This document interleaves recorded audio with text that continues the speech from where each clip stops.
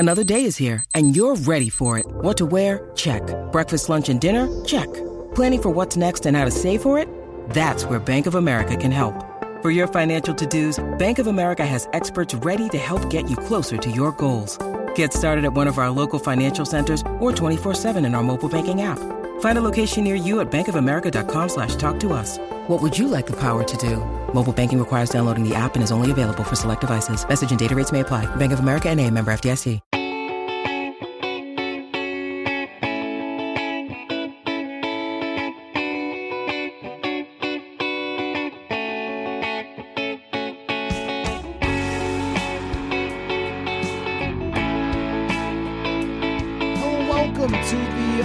The Minnesota Vikings offense looked really good against Seattle post-game podcast from inside US Bank Stadium. Matthew Collar and Sam Ekstrom here. And let me just fire a question at you right off the very top here. Right.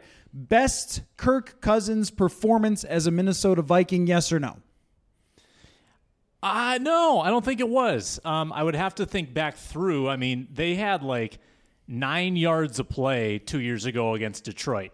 And I know that the name brand Seattle Seahawks would tell you that this is a very good opponent that he just did it against and a great defense, but I don't think that's the case. I think this was a bad defense that he just tore apart. Now, am I detracting from what Kirk Cousins did today? No, I think it was a fantastic Kirk game, and it was a productive offensive day. Seattle had no answer.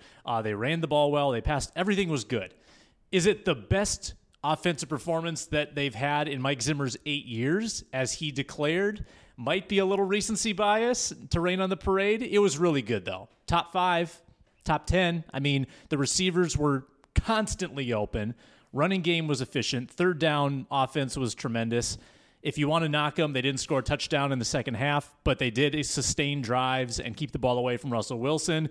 So from like early second quarter on, I mean, that 23-0 run they went on, that's as good as they've looked, obviously, in a couple of years. Okay, let me make a comparison for this one, because I think this was very similar to the game that they played against the New Orleans Saints to open the 2017 season, where, no, it was not absolutely perfect. They didn't put up 56 points or something, and the defense was not absolutely perfect in that game either, but they made a lot of big stops when they needed them, and it was against a team that, okay, at this moment, I am not convinced will ultimately be good. And so this might be one where we look back and say, okay, bigger than, we made it bigger than it ultimately was eventually down the road, because the way that Seattle coached today, I just don't know that that's going to win in their division. Their division is very, very tough, and their coaching was very, very bad. Their defensive scheme was a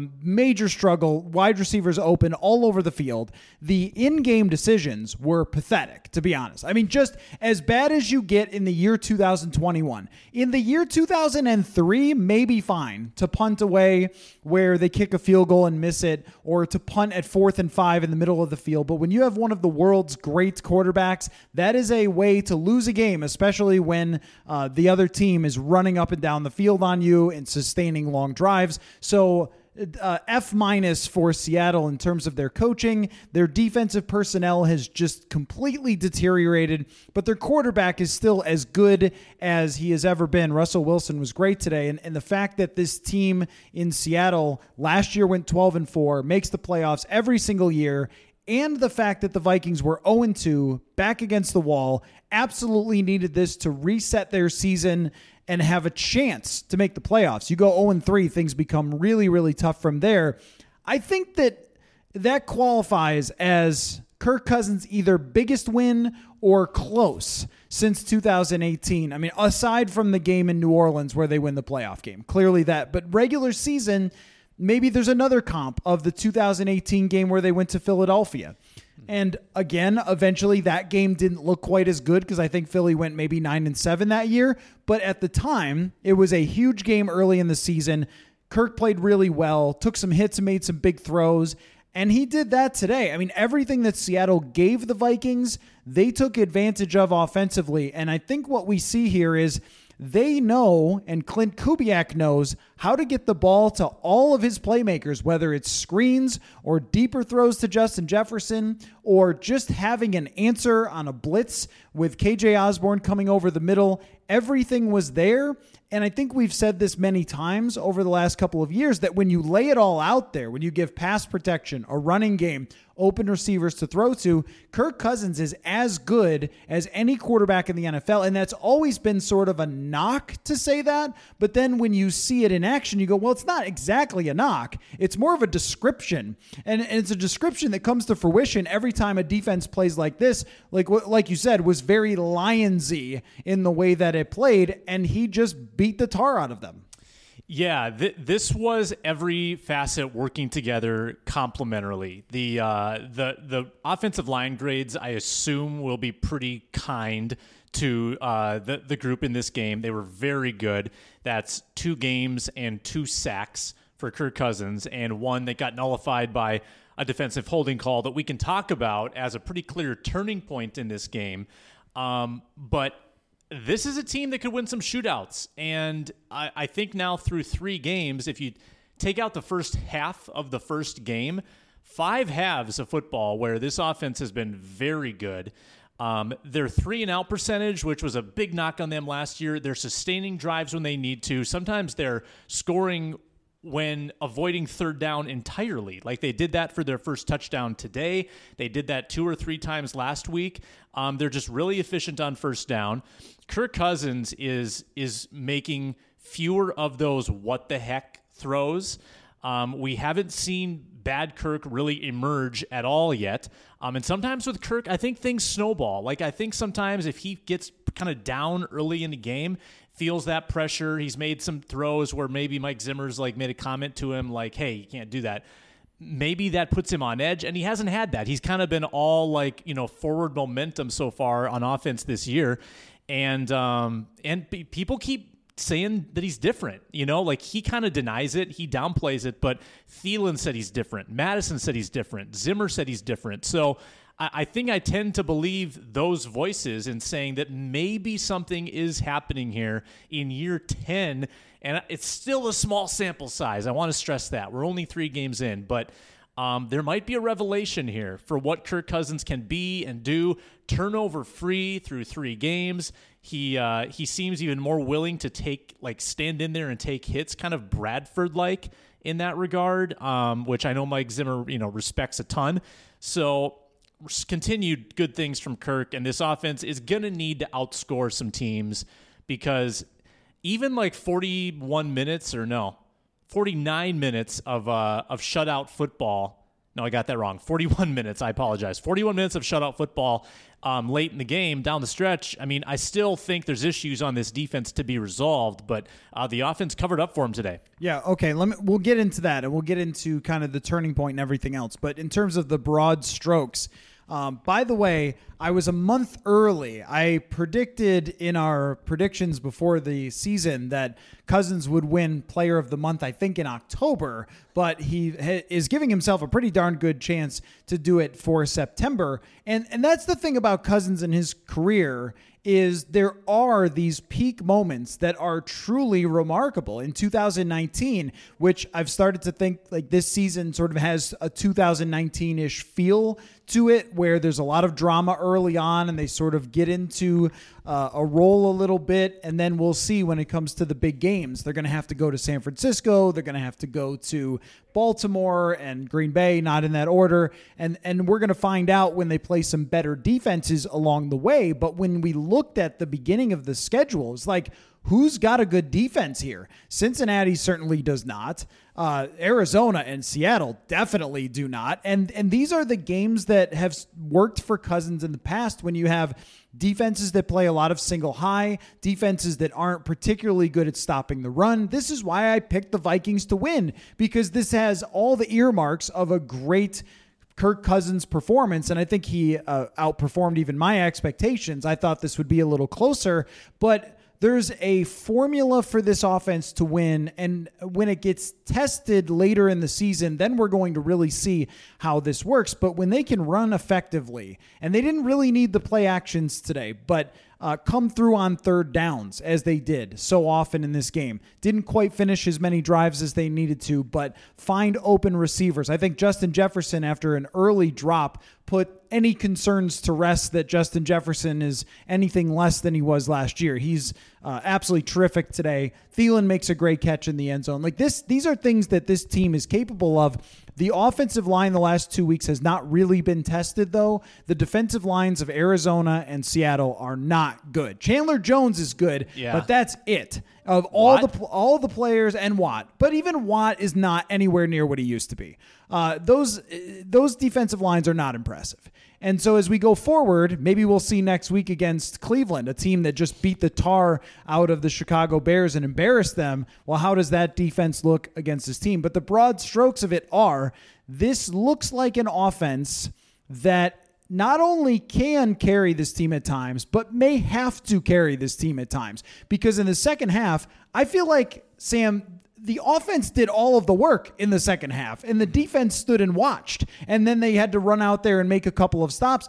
But the fact that the Vikings offense was on the field for so long, that was the big advantage here. I think there is a lot to talk about with the first half of that game and how easily Seattle steamrolled their way potentially to a victory if there was not a suspect holding call on the defense on Seattle. We could have been looking at 24-7.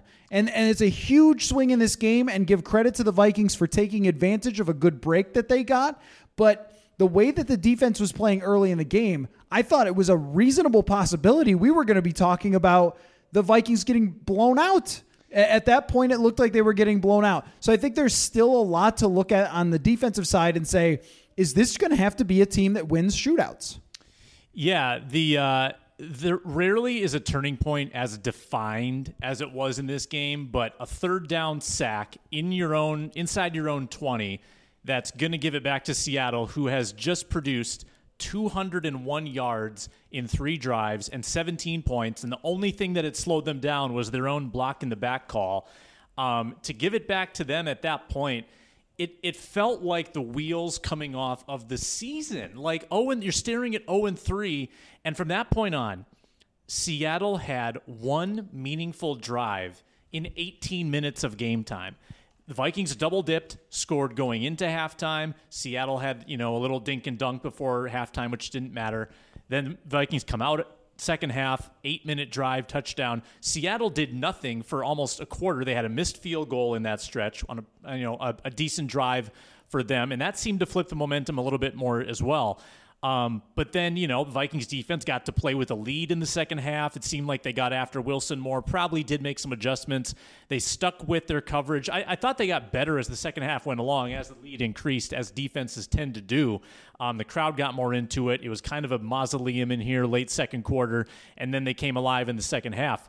But if this offense is going to convert at the rate they have the last 2 weeks, which has to be among the best in football, they could win some 30-27, 35-31 kind of games, and they almost did it last week. I mean, last week should have been 36-34, and you're walking out of there saying this offense is incredible. This is the story.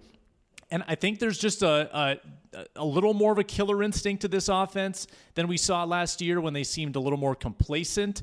Alexander Mattison was terrific, so if Dalvin is out for any meaningful amount of time, I think that you can probably survive. Mike Zimmer said, hey, there's still room to improve if Dalvin comes back. So, this game was going nowhere for the Vikings before that penalty.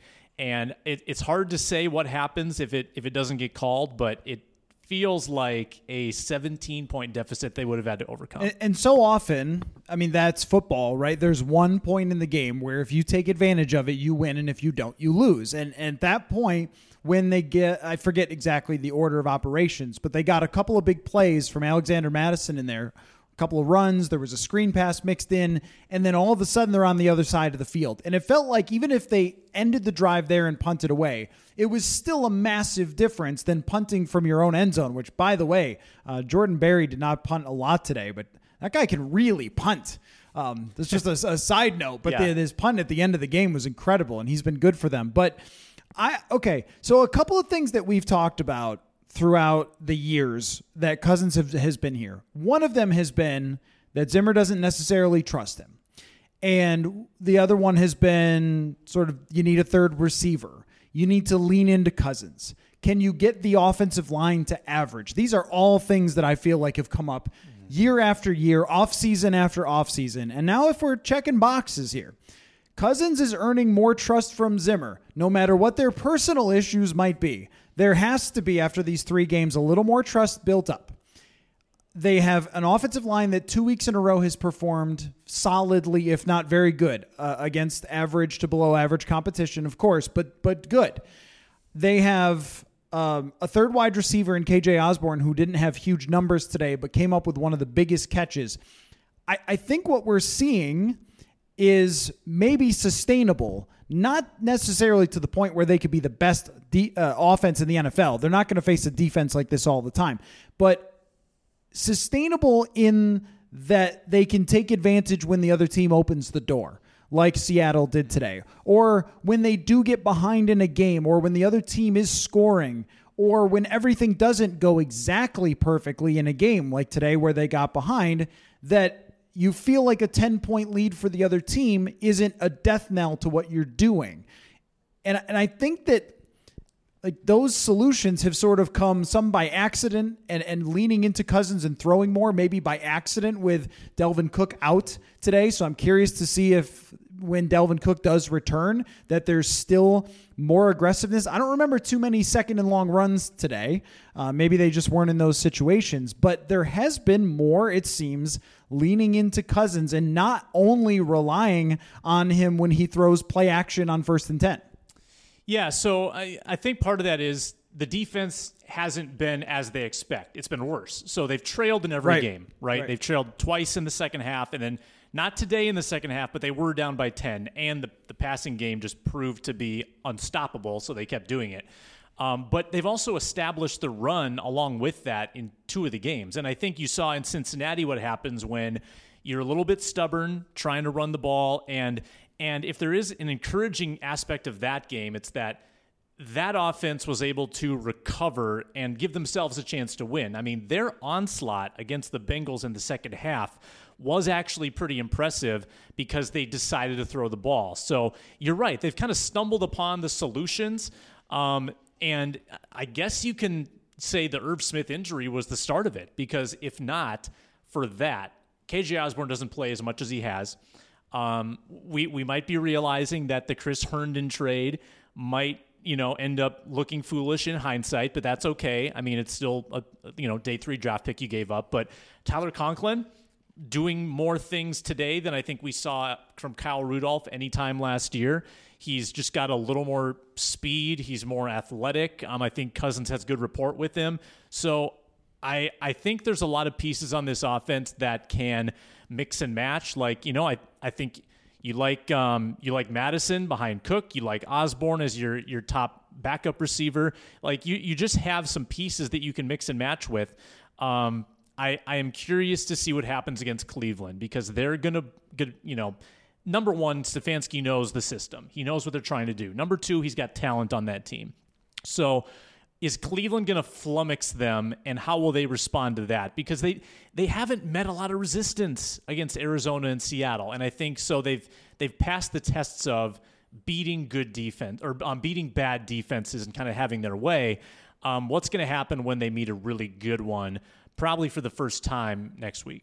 I was going to make another point, too, just about Stefanski knowing what they want to do. And what they want to do, I think, has just changed a little bit. Because when they've run bootlegs this year, almost every time there's a player upfield and Cousins has to throw it away. And they've gone away from it, and it does seem that they're going to quicker passes, getting the ball out of Cousins' hand, which is more of a 2018-ish thing. And Mike Zimmer was asked about it after the game, and he said, no, that's not the case. But factually, it is the case. And when you look at his average depth of target, it's down. You look at his release time, it's up. And I'll check after this game what those numbers are. But clearly getting the ball out a lot quicker, I think. And that had to be part of the plan of this year, because last year they were running the Matt Schaub, Gary Kubiak offense from 2009, where it's these long developing play actions, deep crossing routes, which do work in the NFL, but not when the other team sends someone upfield. So it seems like they've had the ability to adapt, which also gives you some confidence in Clint Kubiak. Now, again, like you said, they didn't score 5 more touchdowns in the second half. There was certainly an opportunity at the end of the game where Zimmer decided to kick a field goal. Yeah, bad move. And left the door open ever so slightly. But Pete Carroll by far had a worse day in terms of decision-making than Zimmer's call there. But I think that what we've seen from Clint Kubiak is a lot of things that are different than Gary Kubiak and maybe even from Kevin Stefanski from last year. So I guess I wonder when Dalvin Cook comes back, how this thing looks, if they are as aggressive, if they're in situations to be aggressive, and if Cousins can continue protecting the football and throwing all the time. Because that has been the thing with those turnovers, is they usually come in bunches. And so I guess as we're projecting forward, how all of these things combine, I'm interested to see. Now, I'm sorry, we're swinging back and forth, offense, defense, breaking this thing down. But it's time to make Everson Griffen the starting defensive end. Agree? Yes. We'll need to watch it back, but I can't remember seeing DJ Wonnum today. Did he play? Confirm that he played. Did you see 98 out there? I think he was dressed. You think? I think so too. Didn't see much from Stephen Weatherly either. I did see Everson Griffen flashing and getting a sack. Sack Daddy Dance fans loved it. You're right. I think it was justifiable to say that he needed a month to get back in game shape. He's there. He looks easily like the number 2 defensive end. And you're not insulting DJ Wonnum. Like, he's not going to lose all of his confidence because it's Everson Griffen. I mean, obviously, he's got enough equity that it makes sense to give him the job and, make DJ Wonnum your third down guy. That's fine. I mean, if you want athletic pass rushers on the field in those situations, I think he still has a role, but maybe wasn't quite ready for it yet. And Everson Griffen looks really good to me. So I think that's a must. And tell me if you agree with this, Matthew. Maybe the pressure numbers and the sack totals the last 2 games aren't reflected, but I think they've done a pretty good job on the defensive line, at least flustering these quarterbacks. Now, like Kyler Murray last week is going to make plays out of that. But like Andre Patterson pointed out this week, why was he running? Because he was flushed from the pocket. And sometimes that's like an undisciplined rush, but sometimes it's a good rush too. And I feel like they've done enough to unsettle the last couple of quarterbacks that if they continue doing those same things, they're going to get to Baker Mayfield. They're going to get to certainly Jared Goff. They're going to get to Sam Darnold the next 3 weeks. And I think that's a pretty encouraging sign, and maybe they can get, Wonnum a sack, build his confidence, get Weatherly a sack, and keep doing some of those things. And I think kind of moving from the defensive line backward, I think that's where the cracks start to appear, is the further away from the ball is where the issues are happening right now. Fans are going back to stadiums, so you have to be ready with the best Minnesota football gear. That's why you have to check out SotaStick. I saw a ton of SotaStick gear around training camp. I expect to see it in the stadium as well. There's so many cool designs on hats, t-shirts, and hoodies for the fall weather, including the John Randall design that is extremely cool. There's also the Straight Cash homie Randy Moss homage, Can't Stop the Thielen hats, and a personal favorite, the old video game designs that Tecmo fans will appreciate. Check it all out at sotastick.com. That is SOTASTICK.com. Everything is screen printed here in Minnesota, and I can tell you that the shirts are comfortable and they last because half of my closet is now SotaStick at this point. Again, that's sotastick.com, Minnesota sports inspired goods, and keep your eye out for our SotaStick giveaways.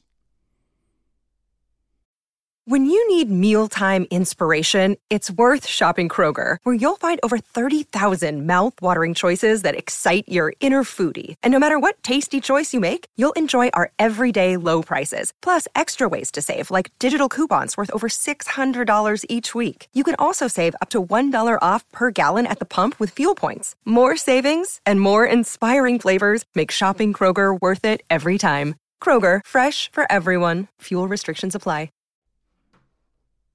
Well, with the defensive line, so, gosh, it's so interesting just how a game unfolds and what that means to the numbers and how we remember it. Because in the first half, Seattle was just gashing them on the run. And they score a touchdown that goes, I think, 30 yards. They're getting big gains against the defensive line. They were running no huddle. They were able to keep Everson Griffin and Sheldon Richardson out there, and it was a very clever strategy by Seattle to do that early in the game, knowing that the Vikings had been rotating on the defensive line.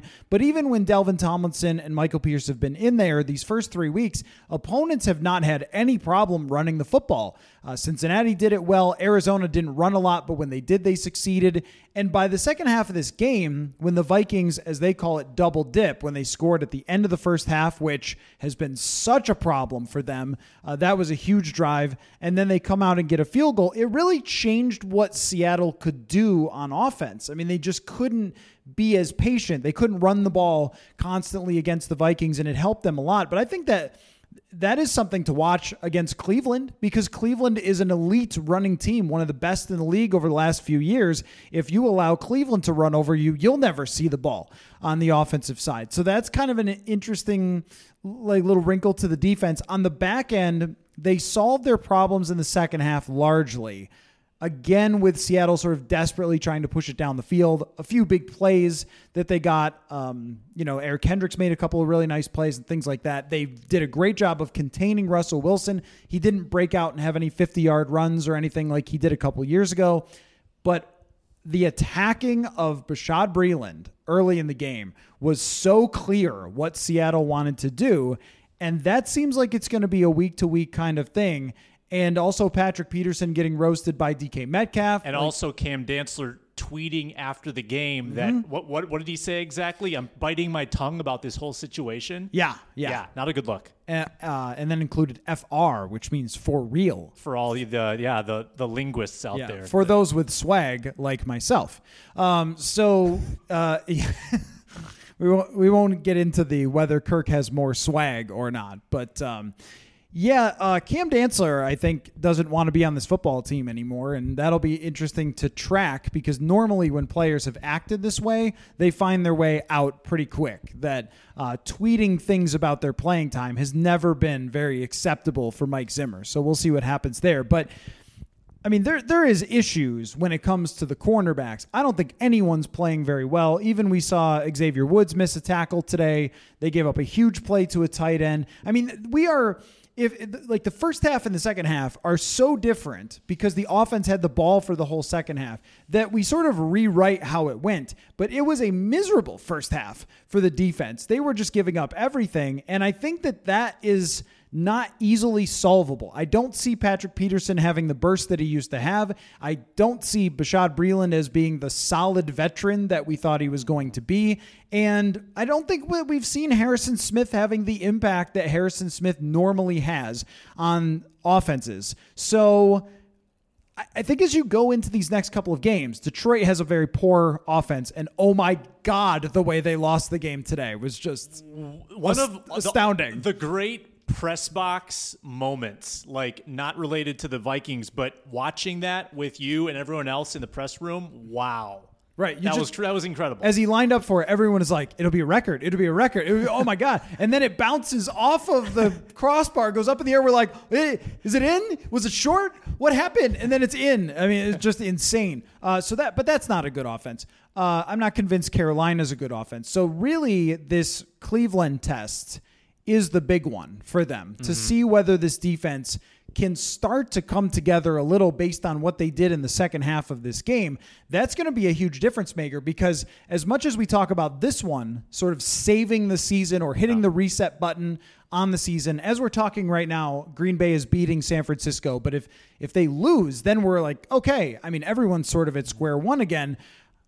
But it has to carry over. They have to figure out something to do with Breeland and with what's left of Patrick Peterson and the safeties who have occasionally been on the same page and occasionally not.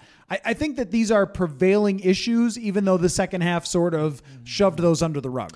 Yeah, no doubt about it. And this happens a lot with Zimmer defenses. They don't come out of the gate playing well, and then something does get figured out sometimes. You know, their last 4 meaningful drives was like missed field goal, punt, turnover on down. So something did get adjusted. They were having trouble with the substitutions, the no huddle. But the run defense is alarming. Breeland is alarming. Xavier Woods, who I'm a huge fan of, hasn't been quite as good the last couple games. I do think there are moves to be made, though. I think that Everson Griffin, opposite defensive end, we talked about that already. Anthony Barr probably coming back at some point. He's on that track. And I have to agree with Cam Dantzler. I think he should play. I think he should have played today. Now, they know more than we do. They see him in practice, and practice performance does matter, like to Mike Zimmer, a lot. It's not about necessarily who's playing, badly in the game. If the backup isn't playing well in practice, he's not going to play. And I think there was probably some momentum in Dantzler's mind that he played well last week, and then he talked to the media this week and got a lot of questions about how well he played, and probably got in his head that he was going to play today and then didn't. Behind a probably injured, ineffective Bashaud Breeland.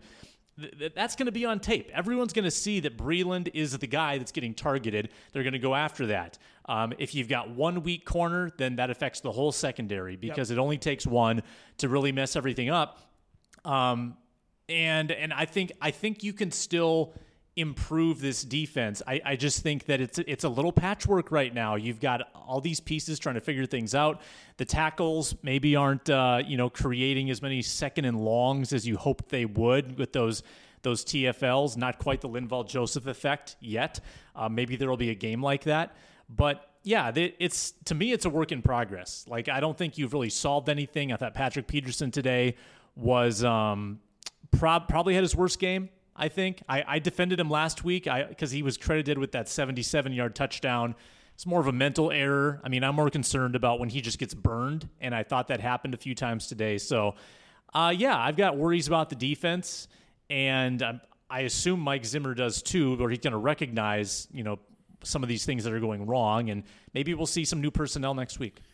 How much on a scale, say, let's go 1 to 10? Creative scale there. I know, incredible. That's what you listen for, is creativity like that. But how much does this win mean? Like 1 to 10? I mean, is it like a 10 out of 10? You saved the season. Now you can forget 0-2 ever happened and steamroll your way to 4-2 at the bye and feel like you're an NFC North contender. That would be 10. 1 is it means nothing, and thanks Pete Carroll for just mismanaging so many things and your terrible defense. Like, what is where do you put? Well, call 1 a win versus the Lions in the Matt Patricia era. Like, where does this sort of fall on your scale? Yeah, I think it's about a 6.5. That compared to 0-3, I think it means the most by what it avoids. It avoids a cataclysmic start to the season and gets you to, I think, the next week with a chance to emotionally and mentally reset yourself, because all of the good Zimmer teams have used 2-2 as a launch pad. If you get to 2-2, you've got all this previous experience to pull from. You've gotten through sort of the rigors of the early season, working out some of those problems. And then I think you can go into, the bye at 4-2. I really think there's a good chance of that. Oddly, Carolina is going to be over 500 at that point. So that's, even though they've played nobody, that's still maybe not going to be a pushover game. That's probably on par with like going into Cincinnati. So you're going to have to play well there to go 4-2, but I think it's on the table, and I think they're already 1-point favorites against Cleveland.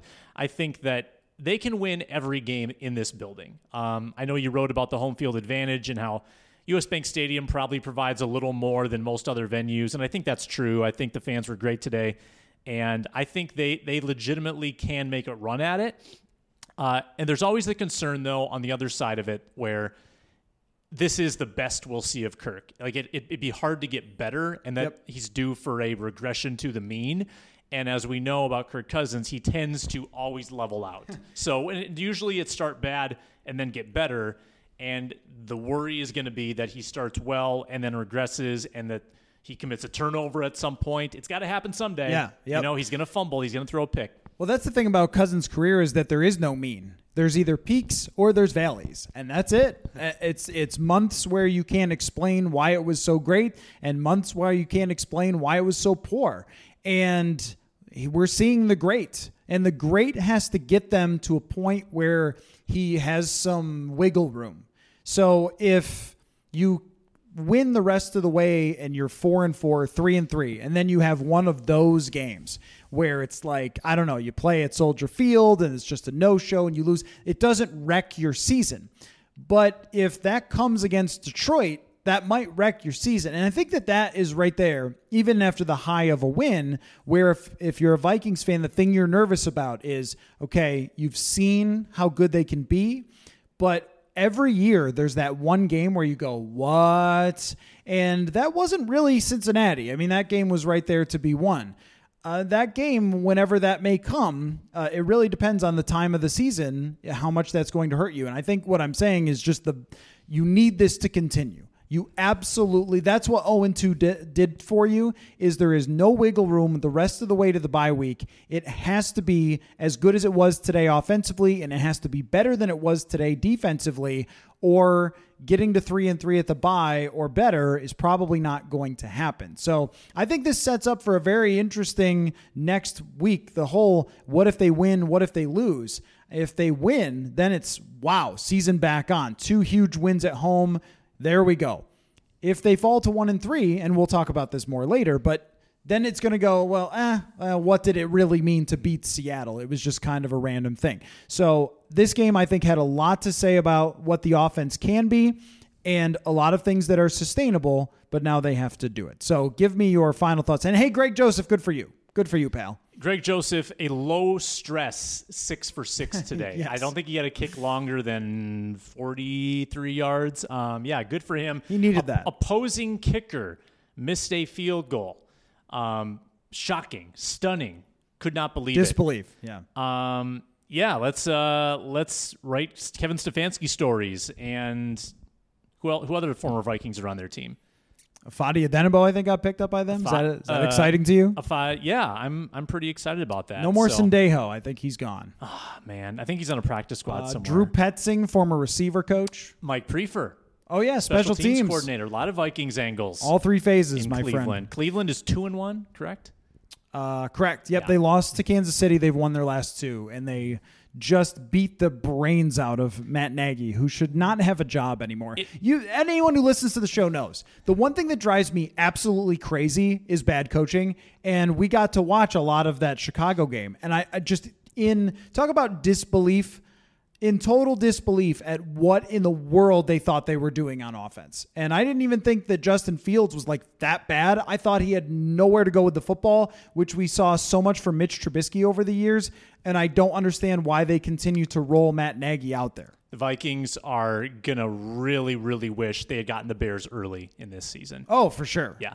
Because if they get it together like they did last year a little bit, that's going to be much tougher. So, all right, well, we'll be back together, you and I, on Tuesday, and we've got Murph on Monday, Jeremiah Searles, Tuesday morning left guard. Sage Rosenfels has agreed to stop by and complain more about Matt Nagy and talk about this game and preview the Stefanski revenge game, if you will. So a lot of cool stuff coming up this week on the Purple Insider podcast. So thanks for listening. We'll catch you then.